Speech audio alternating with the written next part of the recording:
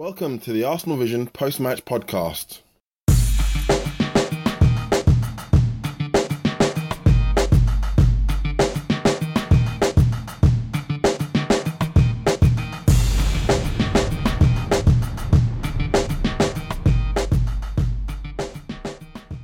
This is me, Lean, from arsenalvision.co.uk.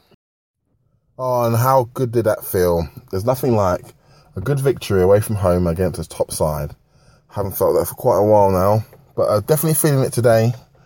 The freezing cold weather and all the crap in life that comes up just feels a little bit better when Arsenal win and win well. In today's show, we've got the usual guests. We've got Paul, Elliot and James all rather excitedly talking about the Manchester City victory at the Etihad Stadium. Yep, you heard that, at the Etihad Stadium. Just a few words of my own. I mean, come on, I've got to say a few things here. It's not every day that we beat the richest team in the country with a clean sheet at their own ground. A good performance all around. I was quite shocked about the lineup. Well, not totally shocked, because there were always going to be one or two changes that would have raised an eyebrow or two. First of all, Ospina started in goal again, which is what that might happen. There was some reports earlier on in the week that Wojciech might be coming back into the team, but it was obviously false.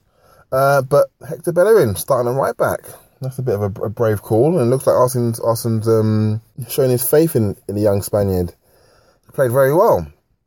Also, Aaron Ramsey came back into the team. I thought that might happen. Ramsey's engine and ability to get forward would always earn his spot back into the side again.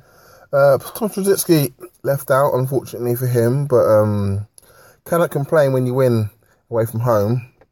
He came on and done his part, but yeah, Francis Coquelin again, another top performance. I don't know how many performances he needs to put in like that before people actually give him the credit he deserves.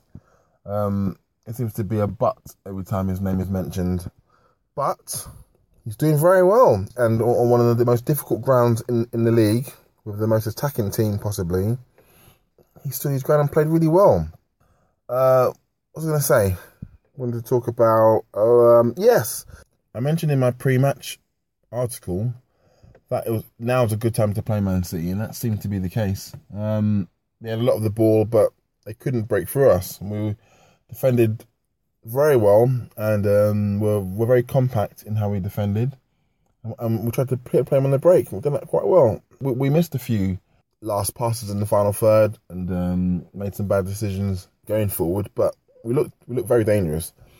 But yes, why didn't we do that last season? It's something I'll never understand. But yeah, when we needed to be compact and determined and aggressive, and we were all of those today. Back four played well.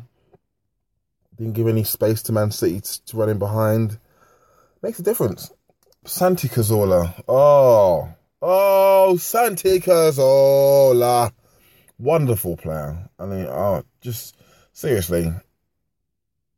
He might not be the best player in our squad. Might not be the best player in the league. But for me, watching him play is just, I love it.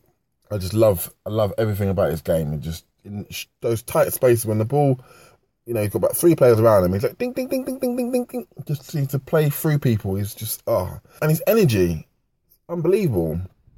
We signed Cazorla and Podolski at the same time. A small Spanish player who hadn't played outside of Spain. And we bought a big, strong German. So if I told you back then that one of the players would be shipped away on loan and the player will be working his socks off, chasing people and putting tackles, you wouldn't have believed it would be little Santi. Podolski's the one to leave. But yeah, his form is amazing at the moment. And his form is so much so that, in my opinion, as crazy as this sounds, you bring Ozil back into the squad, to the team, you can't play him in the 10 position because you can't take Santi away from there. Really, I know if you take Ozil away from 10, the number 10 position, his game's more affected than Santi's, because Santi used to play there for his previous club. The way he's playing at the moment, you can't take him out of the side. You can't take him out from that position because he's just dominating teams. He's putting his foot in. He's bursting past people with scoring penalties again, making goals as he's done for the second goal as well. Wonderful player, and he deserves to be on a winning team today, and we were. Very good. So I'm going to pass you over to the guy who's talking more depth about this. Up the Arsenal, I'm feeling quite confident now. Feeling really good. Just need to not lose any more players and try and buy a central defender in this window, and we're good to go. Hopefully. So here they are. Paul, James and Elliot, take it away.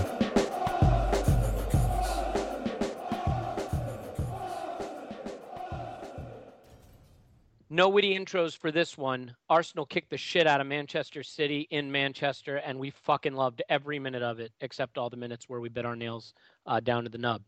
My name is Elliot Smith. You can follow me on Twitter at Yankee Gunner, and I hope you will, because for the next 7 minutes, all tweets will be of a positive nature. Can't guarantee anything beyond that. You are listening to the Arsenal Vision post-match podcast. As you probably know by now, we are coming to you right after Arsenal's predictable triumph in Manchester at the Etihad. A wonderful 2-0 victory. Could have been more in point of fact. And we will dive into all the exciting points. And I will still manage to come up with Elliot's Criticism Corner. Have no fear. But first, let's introduce you to our regular pod guests. The ever-optimistic and ebullient at the moment, James, is joining us. You can follow him at Gunnar Fanatic 49. Very important that you get that right. Gunnar Fanatic 49. I've probably gotten it wrong. But James, welcome to the pod. A very, very good evening or good afternoon to the both of you. Good afternoon, good evening, and good night. Yes. And as ever, Posnan in my pants could not be a more apropos time for blogger/tweeter Posnan in my pants, otherwise known as Paul. Paul, did you do a little Posnan in whatever room you were in at the time of the game taking place? Well, in fact, yes. And this is where, as you may possibly remember if you follow me, this is where I got my name from the last time we beat City and they were doing those stupid Poznan celebrations. And we beat them 1-0, and that's where I christened what was going on in my pants. Well, we are certainly happy to have you doing that in your pants today. So, yeah, it was just a glorious, glorious day. I don't know what else to say. That's it. It's been a pleasure talking to you. We'll get back to you after the next. No, I'm kidding. Well, all right. So there's so much to talk about. I mean, first of all, before we get into the man of the match, who is Santi Cazorla, this will be another one of the pods where I tell you who the man of the match is, and then you have a chance to try to come up with someone else. Because I think on days like today, when it's pretty clear, sometimes it's fun to pick an alternate. But let's start with how we set the team up. Ospina kept his place in goal. There was some talk that he might go with a Flamini Coughlin midfield, but he didn't. He brought Ramsey back in to play alongside Coughlin, who has really made that position his now, at least in the absence of Arteta. He went with Bellerin over Chambers at right back. Those were sort of some of the key decisions in addition to keeping Ozil on the bench. We'll start with you, Paul.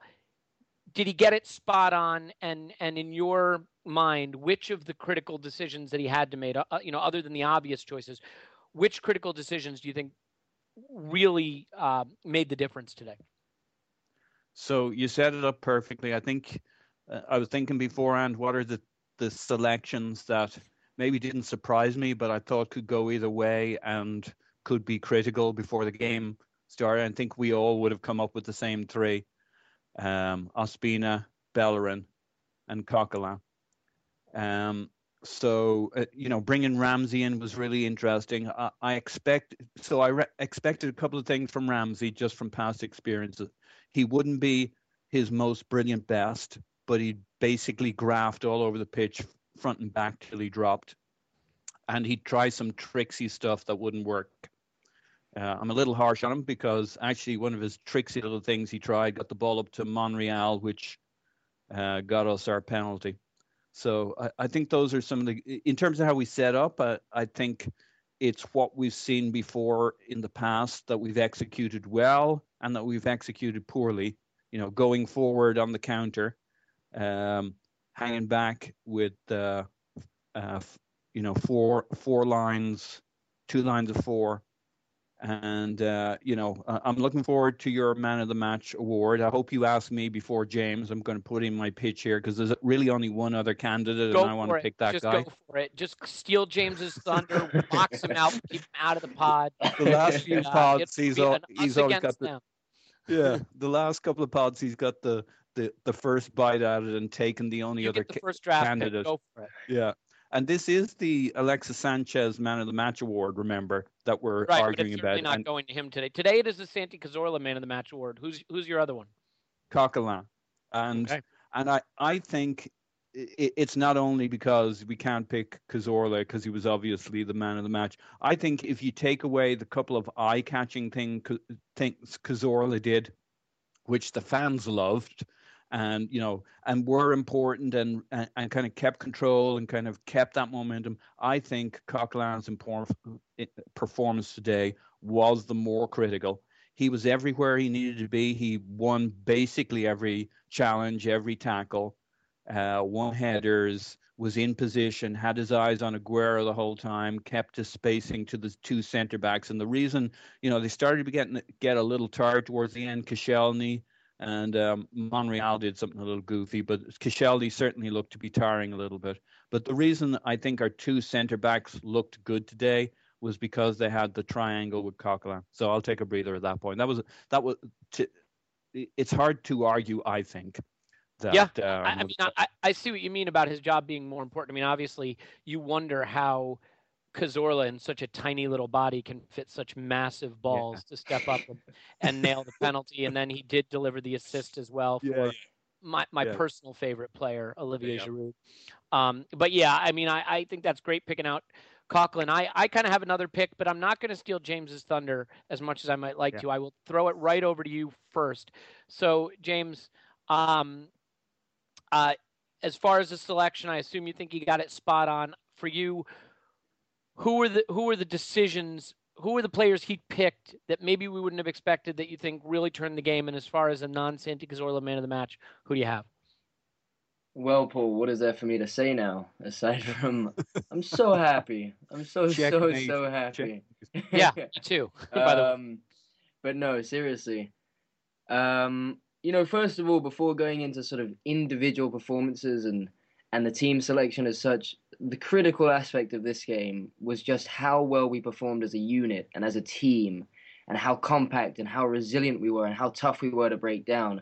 Aside from how well the players played selectively, how well Bellerin did coming in at right back in a very tough game at the Etihad, especially given the performances he's had away to Borussia and to Stoke. That was obviously a slight concern going into the game, but you can see how much easier it is for you to pepper over some slight cracks in certain individual players, such as Mertesacker's pace, maybe Bellerin's lack of physicality. When the team performs as well as they did today, everything is so much smoother. Everything is just, watching that match was just such a joy, and it wasn't even a typically joyful Arsenal performance in the way that we often can dominate teams and constantly create chances and the quick 1-2s and the interlink. It was in the first half, I think we had, about 30-35% possession, yet City didn't create a single chance. Ospina didn't have anything to do in that first half. It was the best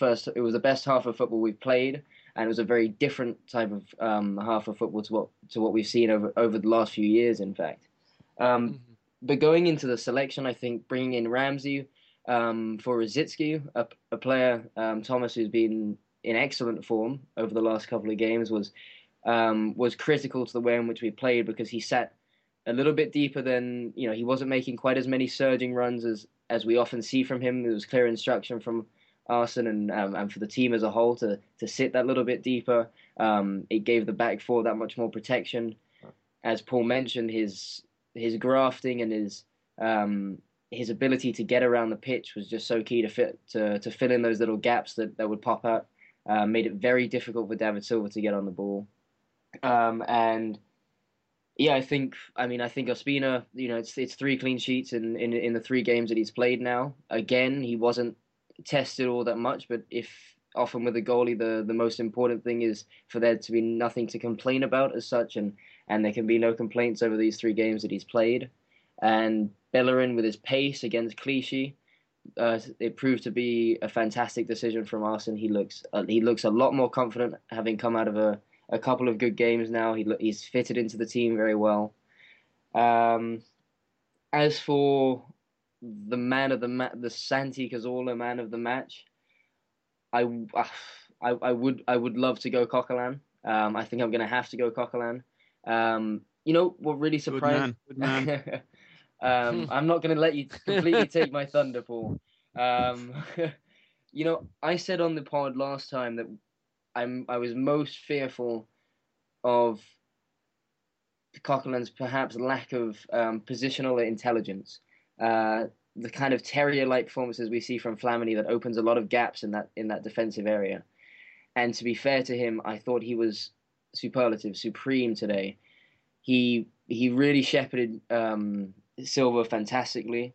His pace, his recovery is excellent. His ability to make those tackles, and for someone who's 5'10", his aerial dominance is very surprising. He's got a great leap on him. He provides that extra cover for those deep balls that are played in. He wins a lot of headers from goal kicks. So he provides that extra sort of dominance that we don't really see with Mathieu. And we do see to a certain extent with Mikel. And furthermore, his possession on his ability to spread the ball today or to make those little those tough little passes around players, etc., in tight situations. His ability to shimmy slightly and create that little bit of space very deep in our own half was excellent, actually. And that's, again, another aspect of his game that we've perhaps been slightly critical of. And in a game of this magnitude and this importance, it's a real testament to Coquelin's character now. It's a testament to the way in which he's been growing as a player and fair play. Coming from Charlton, coming in these last few games, he's really filled in a spot, and it's still a position that we certainly need. But I think it's one that we can now wait to fill in the summer, because that was a fantastic performance in a much needed game to grab the 3 points. And this really could be the game. We've looked for that springboard, that game that can create that momentum, and this really could be it. That's a performance that we can look to, especially against the big side, and say we can concede possession of the ball, we can sit back, we can be compact, and we can hit teams on the counter, and we can that's something you want to carry into Champions League away games, playing United away, those types of games, and I hope to see more of it in the near future. Absolutely. I mean, I'm not going to talk about turning corners yet, because I think, every time we turn a corner, we turn another corner. So I'm happy to just let my...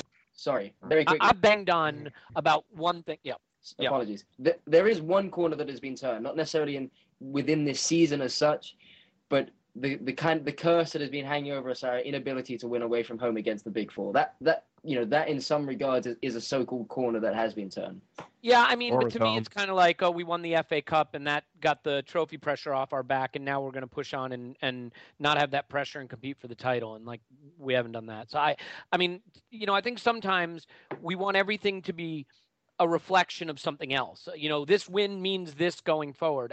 I banged on for a long time that I'd be fine finishing top 4 most years if we had big wins to celebrate. This doesn't need to be a reflection of anything else for me. This doesn't need to be an indicator of anything else. I'm happy we beat the champions. I enjoyed everything about it. I'm going to gloat about it all week. I'm going to bask in the glow of it until our next game. I don't need it to mean anything else. I can actually just celebrate it, because when this season is over and we're doing a postseason podcast review and you say, what was one of your high points of this season? This is going to be one of them. So for me, it doesn't have to reflect on anything. Paul, I know you wanted to add to what James was saying, though. So why don't you jump in with that? And then I want to get to something else tactical about the match and just about how the manager sent us out. Sure. And I agree with your sentiments on the City result. And I think from an Arsenal standpoint, we can't give them any garlands at this point. They've got to earn it. You can only prove it on the pitch. Now we got to go and beat somebody else. And that's just the way it is in football. So I fully endorse your we go to... But let's be fair. We go too low when things go badly. No. Yeah. So let me just jump in and interrupt, because that's kind of what I do. I'm the first to sulk when we lose a game and complain and bitch and moan. I'm happy to celebrate this in isolation without it having to be meaningful beyond anything other than the win. Beating the champions on their patch, that's huge. I'm super happy about it, and I don't care if it means anything else at all. But so James, real quick, actually, Paul, real quick before we go back to James for a second to add to that, Yeah. And lose all structure and form, unlike Arsenal today. I know you wanted to add to some of the specific player analysis that James was delivering. Actually, we're getting just like Arsenal after the start of the second half, where you thought, "Oh my God, we're going to go in a we've lost our shape." But anyway, here's what I want to ask you two guys on Coquelin. I agree with everything James said on him, and everybody feels good about him. There's something about him in terms of his athleticism. Watching him for most of the 90 minutes is like watching a player that comes on at 70 minutes and has more spring in his step all over the park, and you think, oh, that's the kind of, he's the freshest player on the field. And he has that athleticism, that spring, that quickness, that first step that, when you look at the players you would compare him to on the pitch today, it would be Fernando and Fernandinho. And we're so often used to seeing other players having that extra, not just the awareness, that's nice, he's getting that, not just the control, but that spring, that athleticism that makes you feel we have the edge in that position, that I find very, very reaffirming, invigorating when I see him play. Mm-hmm. I agree, Paul. I think Coquelin, obviously, since he's come back in, it's a short period of time, but he's really impressed. I think there's one thing that we forget about players. Part of them succeeding is about talent, but part of it is about application. We've seen that with players like J. Emmanuel Thomas. And Coquelin was brought to Arsenal for a reason. He obviously had some talent. It didn't look like he was going to make the breakthrough, in part because he had a lot of players ahead of him in the pecking order, and in part because he just didn't seem to quite be developing into the player that the manager, I guess, wanted him to be. But truthfully, in a defensive midfield position, athleticism and effort can get you 90% of the way there, especially when you have technical players around you, because Coquelin isn't required to play the cute passes as much. I mean, I know the way Arteta plays the position, he does that, but we have so many technical players in the side. And Coquelin has come back from Charlton, and what he's looked like is a player who's desperate, who's hungry to prove he can still play at the top level. And that hunger, combined with his athleticism, combined with his, ability to stay switched on and have that energy. I mean, at one point during the match today, we saw him shouting at the other players, admonishing them for not being organized. Has really benefited him. And the reality is, no, he doesn't have the pass completion statistics of an Arteta. He doesn't have the technical ability of an Arteta. But if he can do the job of tracking back and tackling well and winning headers and competing in the duels, and his statistics today, show just how successful he was. I think he had, 11 clearances, 7 aerial duels won, 6 interceptions. I mean, he did his job well. James, I know you took issue, or not took issue, I took issue with you, which, if I'm nothing if not disagreeable, about the idea of turning a corner. I mean, I want to just clarify my point. We may well have turned a corner, and this may well benefit us in coming games, but I'm happy to celebrate it as merely a win against a big team away. I mean, like, sometimes I think we want things to always have to mean something for the future. Even the FA Cup win, it means the trophy drought is off our back. Well, sometimes it's great to just celebrate a win. So, as far as turning the corner, I know you wanted to sort of clarify your position on that and also respond to Paul's comments on Coquelin. Right. Completely concur. What I mean by having turned the corner with regard to the top 4 sides is not that this necessarily has any indication for the fact that our performances against the likes of Chelsea and United and perhaps to a certain degree Liverpool at Anfield is going to be better than we've seen over the last couple of seasons, that we can now go into those games with far more optimism and expectation, purely because of off the back of one game, but merely in the sense that there's been this consistent idea from pundits, from fans alike, this sort of immediate sense of self-deprecation to a certain degree, or a kind of resignation that games of this ilk are ones that will continuously pass us by. And have continued to pass us by. That we've approached them in a very similar, methodical way, in a manner in which opposition managers have found very easy to play against with the kind of resources and players that they've had at their disposal. Mm-hmm. And merely it's a demonstration of a different way in which Arsenal and Arsenal have showed that they can go about playing these types of games, and it's fantastic to just sort of admire it and bask in it in the moment. And I'm not saying that that's necessarily going to reverberate over the coming weeks and months and seasons, but it certainly gives a lot of hope, especially to us as fans, that there's another way of going about these games, and one in which has proved certainly today to be very effective. Mm-hmm. But moving on to Koch very briefly, or Lecoq. I mean, as you said, he won 7 headers, which was out of 8 aerial duels that he competed in.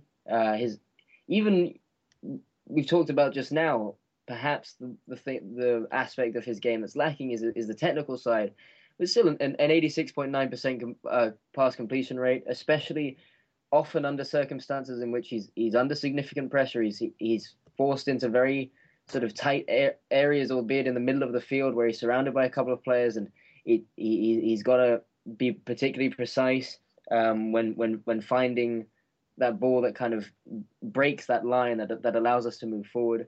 His tackling was 100%, his dribbling was 100%. I mean, in effect, he misplaced 5 passes all day and lost a single header. Aside from that, technically his performance was somewhat perfect. And that, obviously, using statistics is slightly exaggerating his performance as a whole, but still it does speak volumes to a certain degree, and it's very promising, because obviously it's been a position that we've fretted about significantly, and this isn't the panacea to our issues there in the base of midfield, but it's certainly perhaps a short gap, or at least a strong backup option to have. And I agree with Paul in the sense that athleticism in that position can prove to be so key, not just in the way in which he's able to play it almost at full speed throughout the game, but that speed allows him to recover on the times that he may miss a challenge. We often saw that if we lost the ball in midfield, perhaps through Ramsey, and there was a little bit of space that opened up, he was the player that was coming back and filling in that gap, and often was sort of the first man to clear the low cross or the cross that would come in. So it was a fantastic performance to watch, and it really provided that base for us to push on, and really was key and pivotal in getting that win. I mean, it's easy to forget, but this is a player whose top flight career was hanging over the abyss. I mean, he was on loan at Charlton, not with an eye at coming back to Arsenal and becoming an important player for us. I think it's safe to make that assumption. And maybe that was the kick up the ass he needed to say, if I do get another chance, at the very least, I'm going to run myself till there are holes in my boots, and work my ass off to do everything I can to make sure that I have a top flight career. And in that position, sometimes that can be enough. I think the difference between him and Flamini is simply that Flamini no longer physically can do the job. And maybe that's just an oversimplification, but in a lot of ways, I think they have similar qualities, but Coquelin is 24 years old and has the athleticism to do it. Paul, final thoughts on Coquelin, who obviously, had a great game. The transfer window is open. I don't think anybody thinks we're going to be getting a defensive midfielder this window. Arsene Wenger made a comment after the match that I thought was interesting. And I don't know the question that he was responding to, but he said, people are very quick on their judgment. You forget that we had many defenders out all season. Sometimes the fact you have to find solutions internally is a blessing. I don't think we should answer today if Coquelin is the DM of the future going forward, because I want to stay focused on the match because it was such an important match. But final thoughts on Coquelin's performance today? Yeah, we've all seen that there's been an ongoing debate about what's real and what isn't with Coquelin. There was quite a bit of criticism on his positional play, on maybe his tidiness, on his concentration. But the point I'd like to make is this is a guy who's played very, very few games for Arsenal, started very few. If you look at this season, I think he started, I'm just looking up now, in the Premier League, he started 4 games. And if we look back on those 4 games, I can't call them out, but the first 2, if I remember them right, he wasn't match fit, and you saw him fading in the second half. Mm-hmm. And he's, of those, maybe only 3 of them, he's been the main man at DM. So this role of being starting for Arsenal is one thing. I think it was in 11-12 or something like that. He started 6 games, or maybe it was 10-11. But he would have been like 18 going on 19 kind of thing, and he would have been the second guy, and we were all pretty impressed with him, and then he seemed to tail off. Really, in this DM spot, he's completely new to it. I know he knows these guys in training, but he hasn't been playing DM in training over the years. He's been playing one of the more defensive midfielders. He's had a couple of games at DM for Arsenal where he's been the main man, where he's been fit enough to play 90 minutes in his career in the Premier League. So I think judgments on his intelligence, his positioning, DMs should be 26, 27, 28 in terms of positional intelligence. So I don't know if he's going to be the answer long term, but I just think this guy has a lot of upside. Let's see if he can convert it. Yeah, I mean, look, let's remember, 4 games into the season, people were saying that Callum Chambers was the best signing of the summer in the Premier League. Yeah. I'm not in any way taking away from what Coughlin has achieved, but we know a lot about this player. The manager knows a lot about this player. This is not an 18-year-old. This is an established player to some extent, and he was at Charlton for a reason. So I'm not going to go overboard, but when a player steps in and plays well, they deserve credit. And when they play well at the Etihad and beat the champions, they deserve huge credit. Another player who deserves huge credit is a player that I'm not sure a lot of people thought would start. I'm so glad he did. I mentioned Callum Chambers. He's a player that, in my estimation, was overhyped at the beginning of the season, not because he's a bad player, just because he was never the world beater he was made out to be. He's a difficult player to assess because some people think he looks more like a center back, although he's never really played there in his career. And he doesn't have a lot of right back experience, and when he's played there, he hasn't looked great. The manager picked Bellerin today. We saw just how important recovery pace can be early in the match already. It was clear, but he showed real awareness, astute tactical decision-making. I even thought he showed some really nice moves, even as the match wore on, to get up the pitch and beat some tired Manchester City players. His engine looked fantastic. Paul, I mean, I was of the opinion, I said this on another podcast, that with Debuchy gone, we could not rely on Bellerin and Chambers at right back for the rest of the season. That was too big a risk based on their lack of experience collectively. What did you think of the job Bellerin did today, and how important was that to the win? And for me, I thought going into this game, to not let you answer the question, but just to continue talking, that the left side of our defense with Mertesacker and Bellerin, being attacked by the likes of Kun Aguero, and Nasri thankfully wasn't fit, but Milner, I thought they'd be on skates and that it would be a real challenge. And that never really materialized. Aguero was relatively quiet. Silva didn't cause us a lot of trouble. How important was Bellerin today? How impressed were you by him? All right. Well, if I can get a word in edgeways. All right. Good answer. So, James, no, go ahead, Paul. So what I think a lot of people felt a real pump of excitement when they saw Bellerin picked at right back, and I was one of those. Of course, it can turn to shit. Chambers could have had a great game. Bellerin could have had a great game. Chambers could have had a shit game. Bellerin could have had a shit game. You never know. They're young guys, and that's to your point of, can we risk it going forward? It's a gamble, but I am excited about Bellerin. I think we all are. What I liked was Per, who can obviously be vulnerable because of a lack of pace, was surrounded by Bellerin, Koscielny, and Coquelin. And I don't think it's any accident that Per actually looked pretty decent today. And I concur with all your points on Bellerin getting forward.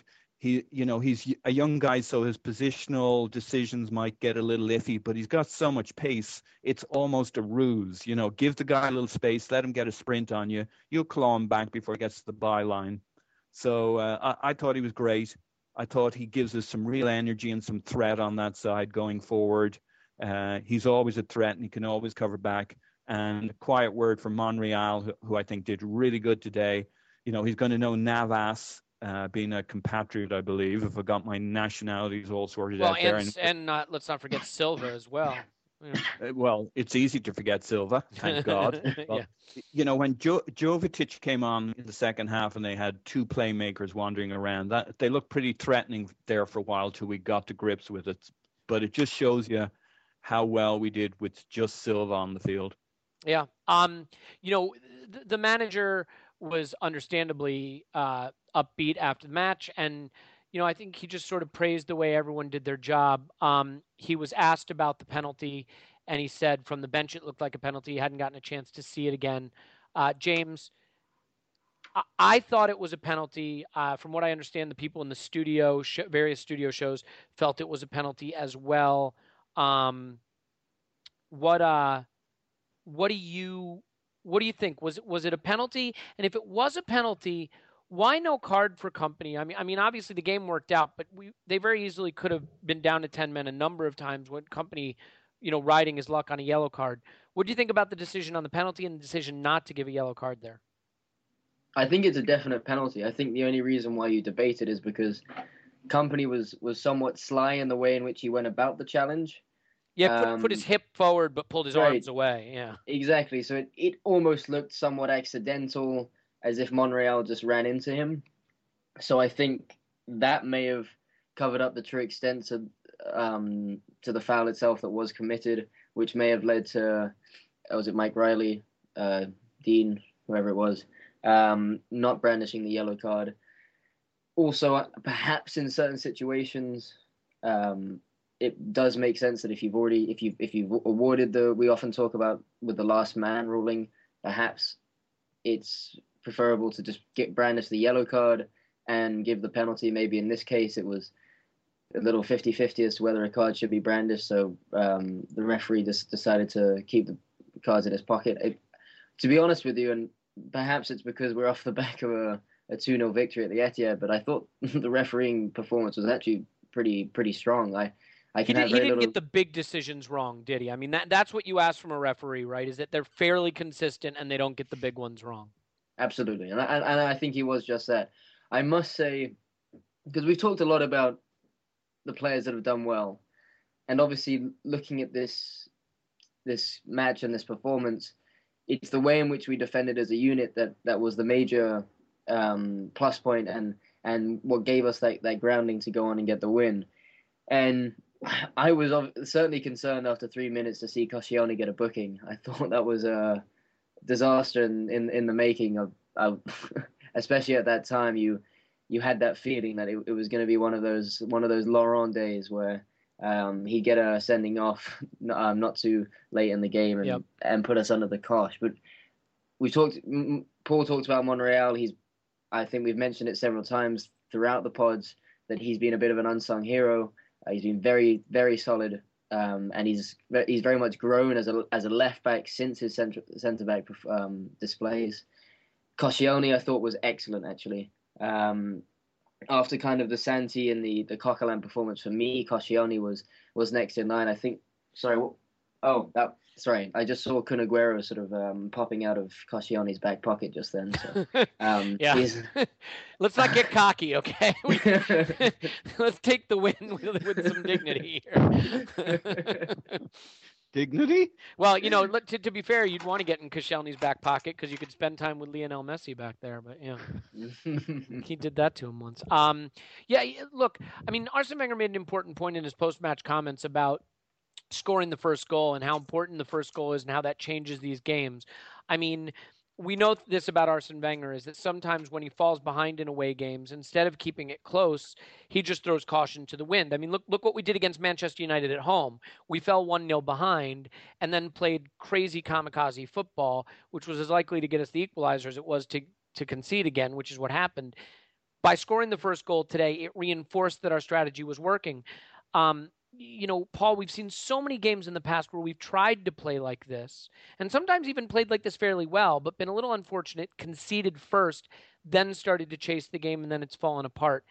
How much was circumstance and how much was tactical today? Was this a huge tactical shift from Arsenal, or was it just that we executed the plan a little better, and by scoring first, it reinforced it furthered our ability to continue playing in that manner? As opposed to other games where we've conceded first and had to kind of abandon that strategy and start going hell for leather. Yeah, I think, again, you raised a good point, which was I definitely felt we didn't have bad luck today at the Etihad. I don't want to say we were lucky because that's not right. The luck we got, we deserved. The absence of bad luck. Yeah, and we got it in the right order. I mean, it's one thing getting a penalty, right, which we generally never get at Old Trafford or never get at Stamford Bridge. But we got a penalty, and credit to Kompany. What he did well, and the reason there's some debate over the penalty, is he just kind of kept it low key. He did a pretty good acting job. He hit the guy, he hit Monreal, but he didn't hit him hard. He hit him enough. So often they get away with that. Monreal didn't have the ball, remember. He was 1-2ing it. Mm-hmm. So the referee has his get out of jail, I wasn't really looking kind of thing. Right. So it was absolutely a penalty, but we don't always get those. So, and when we got it, it was just the perfect timing, and it allowed us to keep executing our game plan. Back to the, what was the difference today, apart from it always, getting a penalty nice and early on always helps that kind of a game plan. The personnel on the pitch, and so often in the past, the personnel on the pitch haven't clicked, haven't gelled. We've had 1 or 2 weak links. And if you look at the potential weak links today, they would have been the Bellerins, the Coquelins, etc. But those guys are actually proving over the last few games that they're kind of up to snuff. So we didn't have the weak links. The back four know each other. The back, if you want to call them 5 or 6, know each other. And, the real joker in the pack would have been Ospina. But because everybody in front of him did well enough, he still hasn't been fully tested. So I think obviously mentally we're getting a little stronger. I think there's a confidence now in the squad with the players coming back with a deep bench. That's the other factor. Arsene got to play chess with the substitutions, so that after 60, 70 minutes, we brought on, who was it we brought on nice and early? We brought on Rosicky for Oxlade-Chamberlain. Yeah, they brought on Lampard, and we raised our Lampard with the Rosicky. So that was a nice early move. And then we brought on 2 more defensive subs in Gibbs and Flamini. And there was, I don't know if they were the perfect sub you look for, but they, they're both experienced, they're both relatively fit. So to me, it was the personnel there to execute in the closing phases, and the maturity generally. Yeah.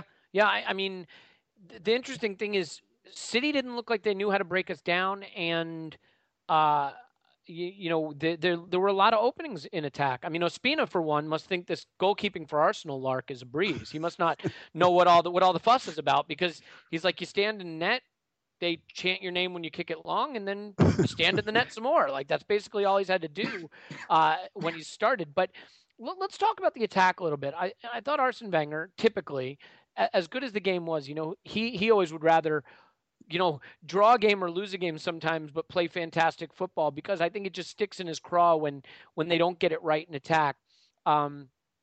He said, we had many opportunities to score the second goal earlier, but did not take them. But the pitch was not the best, and they defended well. One of the things that I thought was interesting, though, is he said there was a part. Let's see, I have it here. We could even have done better on counterattacks. We played high up in their half and very deep in our half, and it worked, which is actually very true. I looked at heat maps. There wasn't a lot of play in the middle of the pitch. It was either deeper in our half or in their final third. But let's analyze the attack for a minute, because interestingly today, James, Bellerin, Monreal, Koscielny, Mertesacker, Ospina, Coquelin, Santi, they were excellent.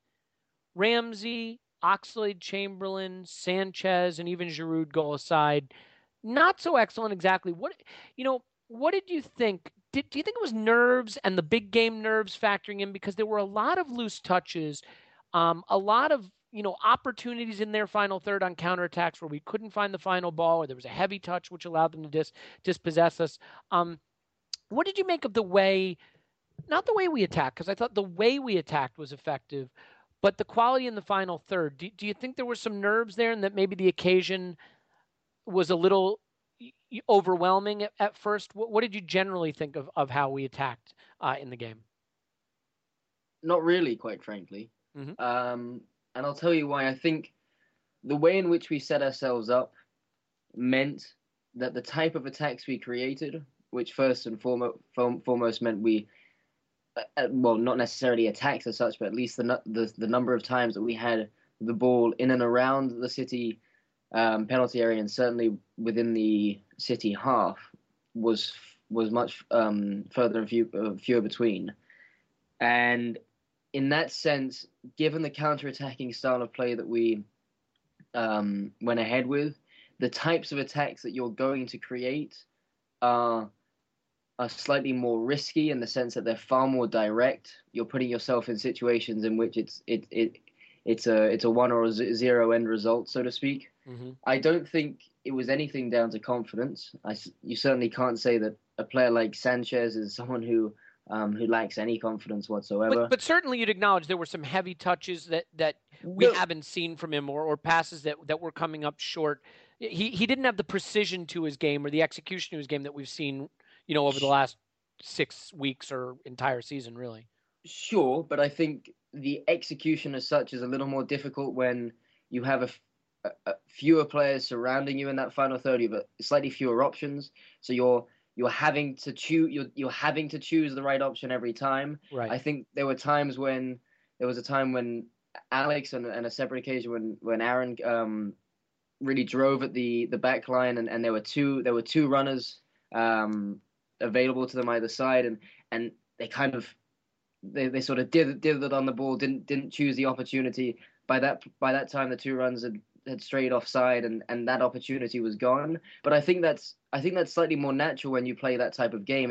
It's a lot more fast paced. As soon as you get in the final third, you're breaking at pace. You're making quick decisions. That's a fair point. You don't have the time. You don't have the time on the ball to sort of survey the pitch and see what's happening and make the decisions over a longer stretch of time. Absolutely, and I think there was a couple of moments where Alexis picked it up on the left. He came inside. There was one time where he feigned to shoot, gave himself more space down the middle, and unfortunately hit it pretty directly at Joe Hart, and Bellerin was close to getting in on the follow-up.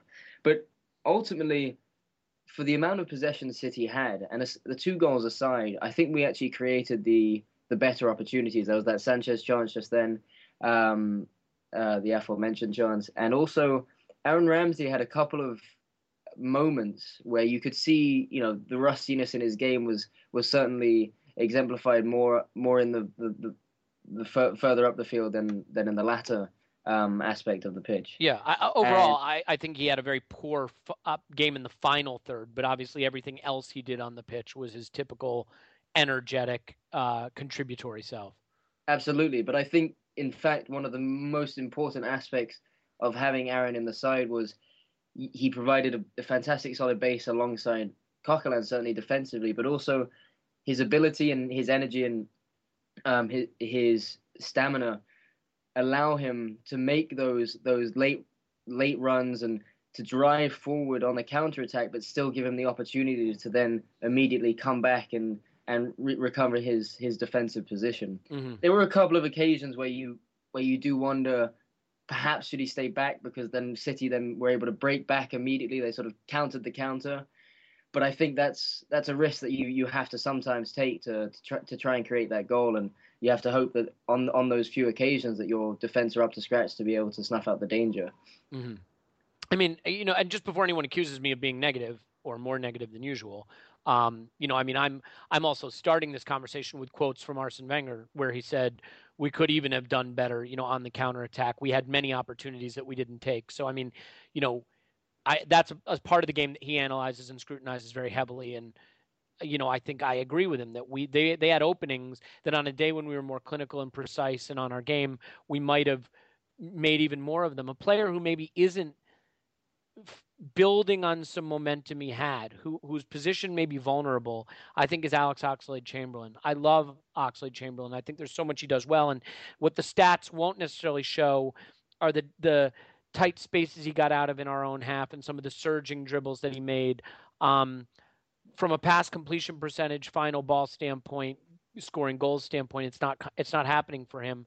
Mesut Ozil is not going to sit on the bench for very long. We know that. The manager rates him too highly to leave him there. Santi Cazorla can't be taken out of the side in this form, and Aaron Ramsey clearly is a player that the manager has so much confidence in that he goes straight into the starting 11 in a big away match, having not played for more than a month. So, Paul, let me ask you this. With players knocking on the door to come back, and Theo Walcott and Danny Welbeck soon, and in Ozil, is it pretty hard to see how Oxlade-Chamberlain keeps his place. What did you think of how he played today? I mean, I think he did a lot of things well, relieving pressure. And he's a player who I feel like if he could just get a goal, he might go from strength to strength and really go up a gear. But is the window of opportunity for him maybe closing with these players coming back now? So amazingly, maybe, but I agree with your general proposition on our attacking today. I think that's about right. I definitely think, our execution wasn't perfect, especially early on. There were times where you thought, we might regret this. Yeah. But the one divergence I would have is maybe how you set it up in terms of Ox. I thought he played well overall. Now, as I listened to you talk about it, you're actually reasonably positive about his play, and that was generally how I felt. I thought he did very well. I think the issue for Oxlade-Chamberlain, and it was the case today, though maybe not with any glaring misses, is that he needs to deliver more in terms of the big numbers, the goals and the assists, and that's really where he's vulnerable. I thought he did very well today, but goals and assists, and he hasn't done it. So that to me is why Walcott may well get in the team. The shame of that is that you can see on the pitch and in his words, he relishes playing with, emulating, and learning from Sanchez, and become. It's funny. Some of the people who've said very early on, Chamberlain can be like a Sanchez without Arsenal having to go out and spend, $35 million. Bobby McMahon was one of them. Mm-hmm. And I didn't quite spot it then, but when you see it, he's got so much of a similar game and energy, and he's really trying to emulate that on the field, especially in defensive work rate, where, Theo's saying the right things, but I just don't think his brain's wired the same way. So for me, that's the battle between him and Theo. Oxlade-Chamberlain is better in tight spaces, better in getting you out of trouble, works harder. Theo tries to work hard, but it's just not quite in him. But he has the end product in his game. Yep. Yeah, I mean, here's what I would say. I'm happy to let Oxlade-Chamberlain keep Theo out of the side. I'm happy to let Welbeck keep Giroud out of the side.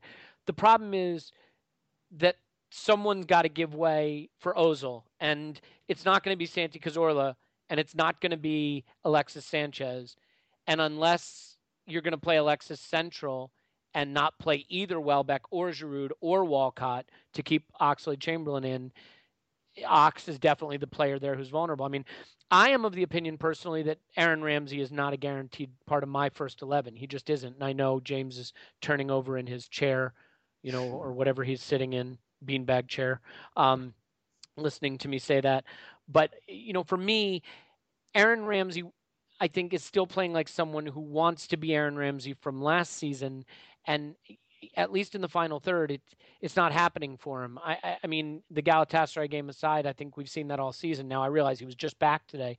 What you do get with Aaron Ramsey is the energy, the work rate, the willingness to play for the team. What worries me are the tricks, the flicks, the back heels, the not making the simple pass all the time. But we don't need to debate Ramsey because, honestly, he's an excellent player. He's an excellent option to have, and I think certainly contributed to today's win. I was surprised that he stayed on as long as he did, given that he looked pretty much out of gas in the second half. But then, the manager opted to take Oxlade-Chamberlain off first. I thought Rosicky came in and did well. The second half, you saw us grow in confidence, and then the second goal obviously made a huge difference. Let's quickly just touch on the second goal. Santi Cazorla's delivery from the set piece was excellent. Giroud was in position to finish, although there were two other players who may have been in position to finish if he hadn't. James, how important was the second goal in terms of, really giving us the belief? Because we saw at Liverpool, we were 1-0 up, a little bit lucky maybe to be 1-0 up, but 1-0 up nonetheless, tried to soak up pressure and eventually capitulated. Do you think today the second goal was absolutely essential to avoid having the same thing kind of happen that happened at Anfield? I do. I certainly think it was absolutely vital in securing the 3 points. We saw going into that second half that City really came at us. really looked as though they were going to claw one back, and you did have that feeling that if City got one, there was a good chance that they'd probably go on to get a second. We managed to ride out that wave, but with the attacking threat that they had, ultimately ending in somewhat of a 4-2-4, you did feel that there were chances there to be created, and as once that second goal went in, you could really feel Arsenal as a whole were that much more confidence in their solidarity and the ability to hold a 2-goal lead, but also the City team did look pretty deflated after that second goal.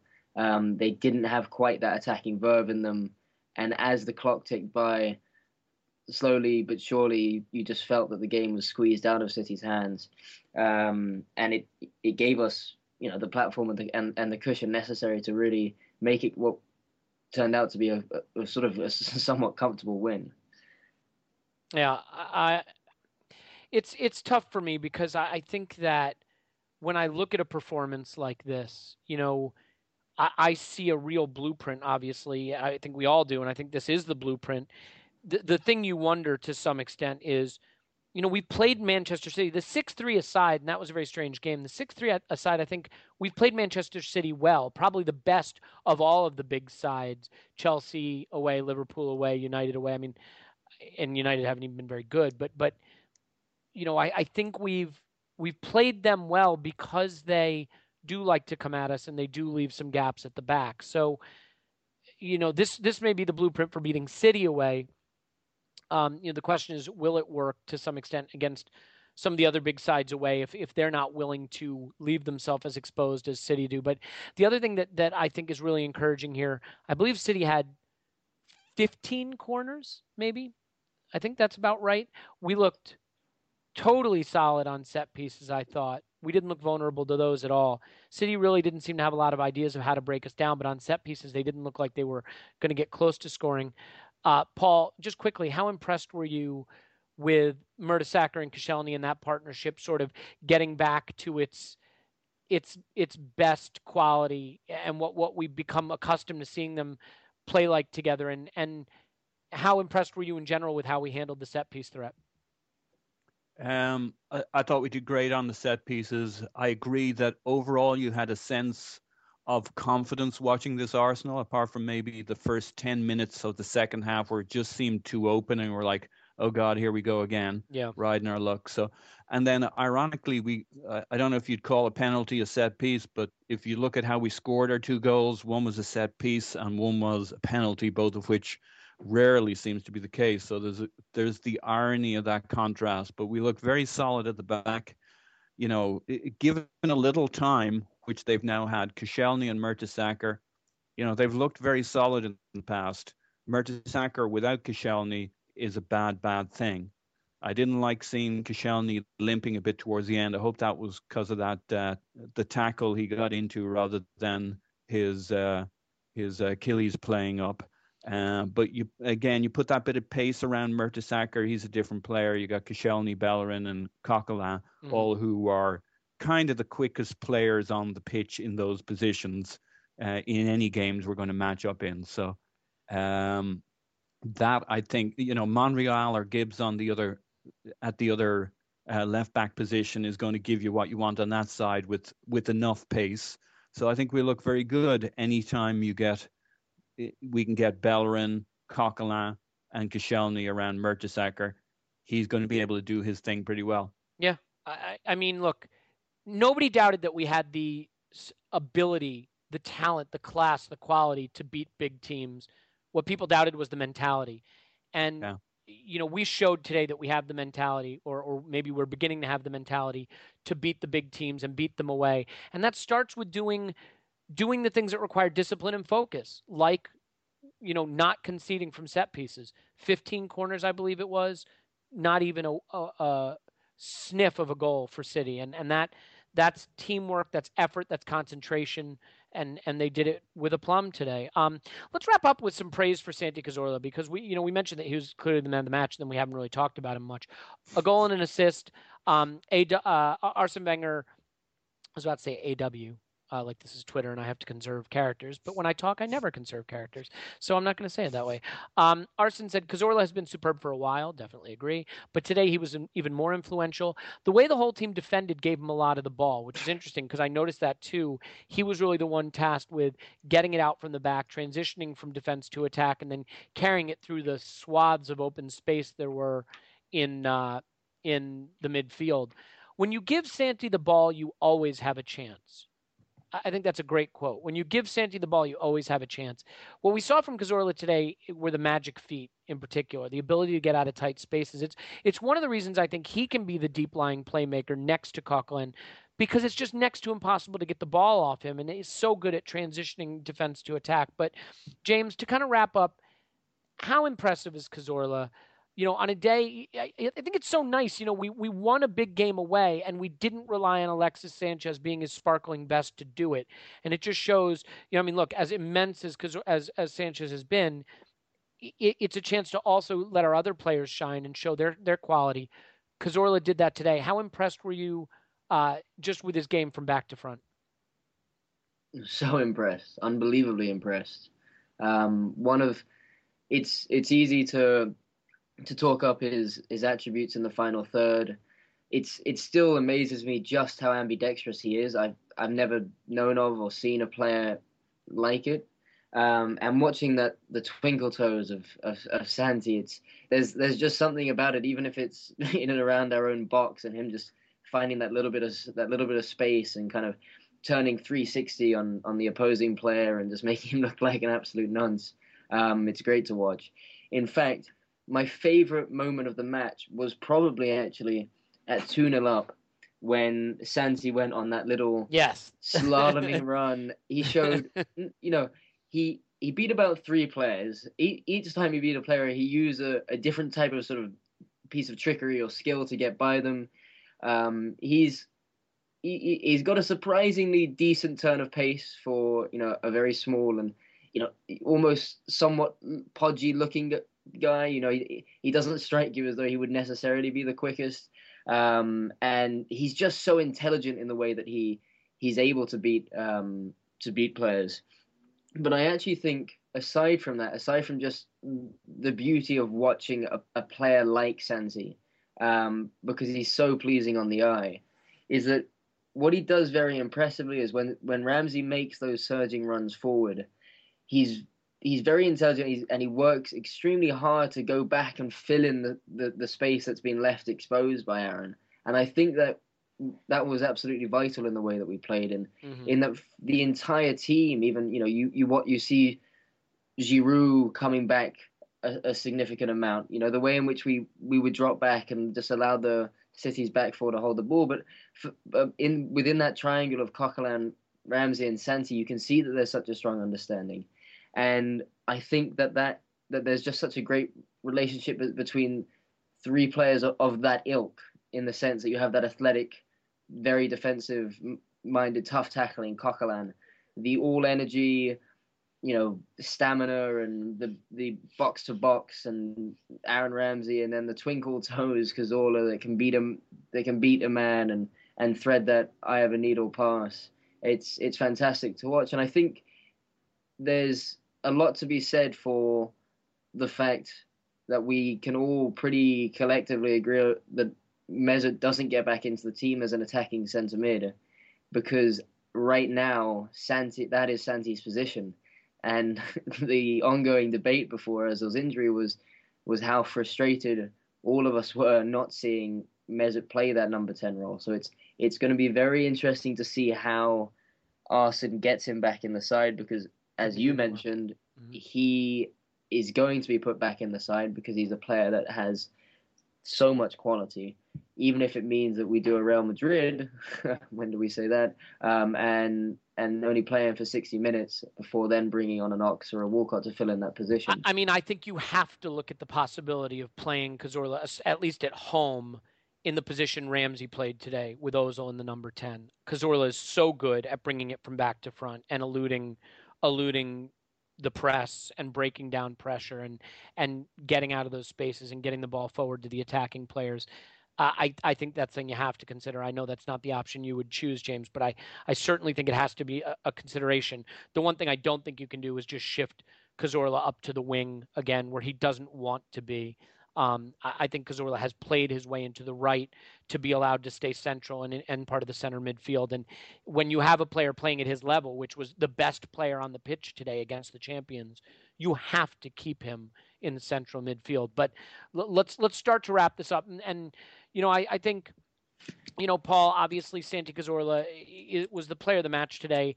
Watching him play this way was a real joy. But one of the things that I think is so important is just the mentality and the mindset for the players. How important is this? How important is this for team morale and for team spirit? I mean, if fans hate losing big games, players must too. Christian Bielik must think, he joined the best team in the world. He's been here, for one game. We're 1-0, and we won away at the champions. I mean, how important is it in the big games to win, just so the big players stay happy? They feel like they've joined the right side. The team feels like they're playing for a winner. Van Persie's famous criticism of the direction of the club. How important is a win like this for morale? Obviously I didn't want to talk about turning corners, but just in terms of keeping the players in the right mindset. Look, it's absolutely huge. I mean, talk about getting a monkey off your back, and a monkey with like really unpleasant, nasty habits. So I think it's huge. You can't do anything if you, regardless of the points, if the knock against you is you can't beat good teams, eventually somewhere your confidence is going to go if you can't show that's a lie on the pitch. Mm-hmm. And it's been true until today. What did I say? It was October 2010 since we beat one of the top three or something like that. Yeah, away. Yeah. Yeah. Well, not one of the top three technically, but I think United, Chelsea, or City. Yeah, exactly. So, I mean, how in the dressing room, you can give all the flowery speeches in the dressing rooms, blah, blah, blah.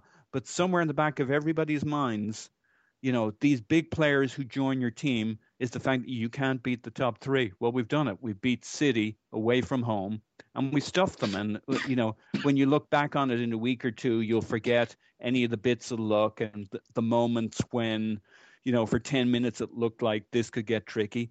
You'll remember this game, as you should, as a solid win where we outplayed them and we made them look ordinary. And that's going to be great. And you got people like Gary Neville then saying, I mean, who's listened to more than anybody in terms of when the tide turns? Gary Neville. The Arsenal players can get on that train back to London tonight and feel proud. And that is our defensive performance, he said.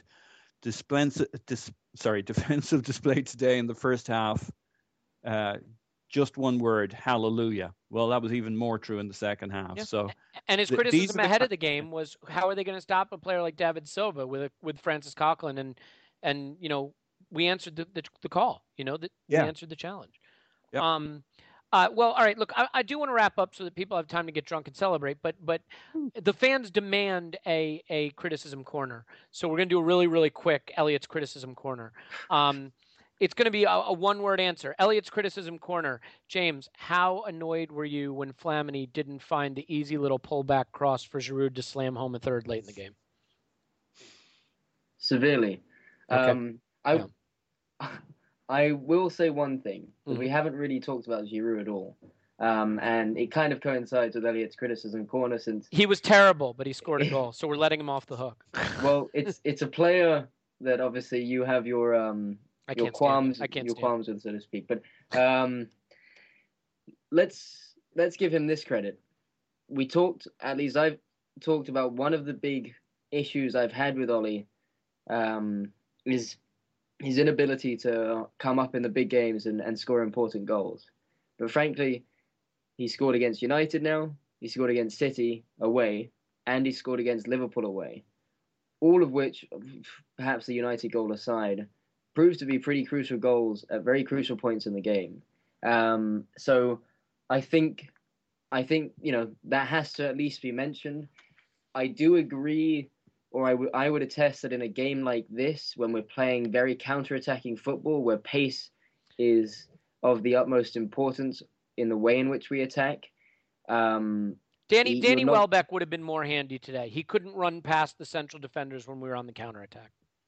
Agreed, sure, but I think when you play the way in which we did, him being able to crop up with a set-piece goal is invaluable. Absolutely. And his, I know he's a striker, but still there is something to be said for the defensive contribution of his, which I do think can be underappreciated because he does put in a very strong shift, and we tend to compliment Danny Welbeck for much the same, and I think that can certainly be said for Olivier. He's huge defending set pieces. There's no question about that. Look, I mean, he has his qualities. Paul, you were going to jump in there with something? We had to defend 15 corners. Yep, he was big for that. No question. Yeah. Look, and I'll say one other thing. Yep. Their center backs. I mean, he was banging into those guys, goodos. So, who did Monreal play the 1-2 with? I think. It was Ramsey who backheeled it to Monreal, who then played a 1-2. I think probably with Giroud. Mm-hmm. So he was the platform. If we want to hand out a little criticism, but also some compliments both to Ramsey and Giroud. I mean, we got a penalty out of. I criticized Ramsey in his flicks, but that's what they get you. They get you into a dangerous area when they come off. Unfortunately, when he does it in front of our penalty box, it can get us into a dangerous situation. We saw a little of the younger Ramsey today trying to play it out of the penalty area and getting us into. So see what you guys have done. I tried to make a criticism corner about Matthew Flamini, and you forced me into making it about Olivier Giroud. Just when I think I'm out, they drag me back in. But hey, let's leave it there. And look, I mean, it's a fantastic win. It couldn't have picked a better weekend to do it when all of our other rivals for top 4, top 3, top 2, top 1 back on title challenge back on won this weekend. The pressure was fully on, not just to win a big away game, but because of the circumstances, we rose to the challenge. I think it's wins like this that give you the right to start dreaming of Champions League runs and climbing up the table. And, until you win. You hypocrite. Well, now, wait a minute. I didn't say we've turned a corner. I was just going to say, until you win a big game, you don't really have a right to go online and say, I think we can go on a run.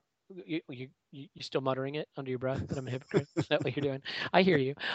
Anyway, look, great win. Couldn't be more happy. Everybody, including the manager, deserves huge praise. It was a team effort. This wasn't one man carrying us. This wasn't the players bailing out the manager. This was everybody pulling in the same direction. It was brilliant to see. And I fully look forward to this having meant we turned a corner. Every corner. So all the corners. Elliot, just to clarify, do I now have the right to be optimistic? Well, for 7 days or what until we go lose at Brighton. Honestly, I don't care if we go lose at Brighton. What's our next league fixture? Someone easy and at home? Is it Villa at home or something? Can it please be something easy? Make it last. Well, let's see. The next weekend is an FA Cup weekend, correct? Yes. Perhaps. Fuck knows. Yeah. I'm living in the moment at the moment. Yes, look, we're playing home to Aston Villa in 2 weeks' time, and they've scored 11 goals in the Premier League. So I'm going to let you be optimistic for a fortnight. We'll leave it there. Hey, as always, the guys you want to follow on Twitter are the two intelligent gentlemen who managed to get a word in edgewise when I'm busy asking them 500-word questions. James, Gooner Fanatic 49. James, as always, it's a pleasure. A sincere pleasure. All the best, guys. Thank you. And the man who coined the phrase that is his Twitter handle based on a win over Manchester City, pausing it in my pants, Paul, as always, thanks for joining us. Woohoo! There it is. That's the perfect way to leave it. I hope you enjoy the win wherever you are. It was a long time in the making and well-deserved, so celebrate away. We will potentially talk to you after Brighton away, but more likely after Villa at home, where we'll be discussing where it all went wrong. My name is Elliot Smith. You can follow me at Yankee Gunner. This has been the Arsenal Vision Post-Match Podcast. Cheers. We'll talk to you next time.